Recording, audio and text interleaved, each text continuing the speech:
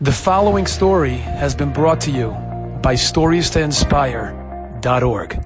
Many years ago, there was somebody visiting Rebbetzin Kanievsky, and he used to go see her on Fridays. And one Friday he was there, he was helping out a little, and he hears the Rebbetzin on the phone. Rebbetzin Kanievsky's on the phone, and she's 5 minutes, 6 minutes, 7 minutes, and he hears her telling whoever's on the other side of the phone, "Don't worry, it's okay. Don't worry, it's okay. Yes, it happens, but it won't happen to you. Yes, it happens, but it won't happen to you. No, it will not happen to you. Never, don't worry." She's quiet for a few moments, and again, yes, it could be it happens, but never to you. Don't worry, it won't happen to you. Don't worry, it's good. And again, and she's doing this for 15 minutes. Finally, she says goodbye, good Shabbos to the person, and they hang up. So the fellow was so curious, and he felt close enough to the Rebbetzin. He says, "Rebbetzin, is everything okay?"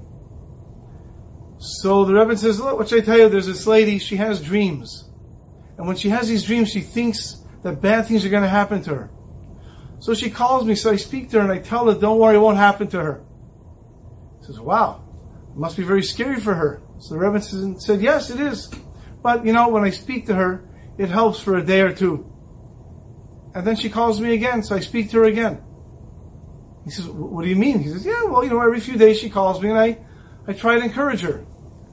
And this man was amazed, which means every 2 or 3 days, Rebbetzin Kanievsky's on this phone with this lady for 10 minutes, 20 minutes, a half hour, telling her not to be scared of her dreams.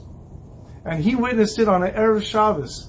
We're all so busy on Erev Shabbos, and this is what Rebbetzin Kanievsky was busy with, making sure a lady who is always scared of her dreams shouldn't be scared. We see the capabilities that a Jew has to become so close to Hashem. We can do that by always thinking about the other person.